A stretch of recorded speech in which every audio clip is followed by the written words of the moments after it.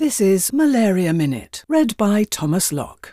The RTSS malaria vaccine works by targeting the circumsporozoite protein, the major surface protein on the sporozoite, which is the form of the parasite that's injected into the human during a mosquito blood meal. A new study published this week has revealed more about how RTSS provides protection against malaria. Researchers found that people with high levels of the vaccine-induced antibodies that mediate an Fc-dependent effector immune response against the parasite were more likely to be protected from malaria. Enhancing the induction of these antibodies may therefore help to improve the protective efficacy of RTSS. And researchers have found that more gametocytes are produced in controlled human malaria infection studies when the infection is initiated by blood stage parasites compared to mosquito bite. This finding paves the way for a new model that will enable scientists to easily evaluate how effectively drugs and vaccines can block transmission. Malaria Minute.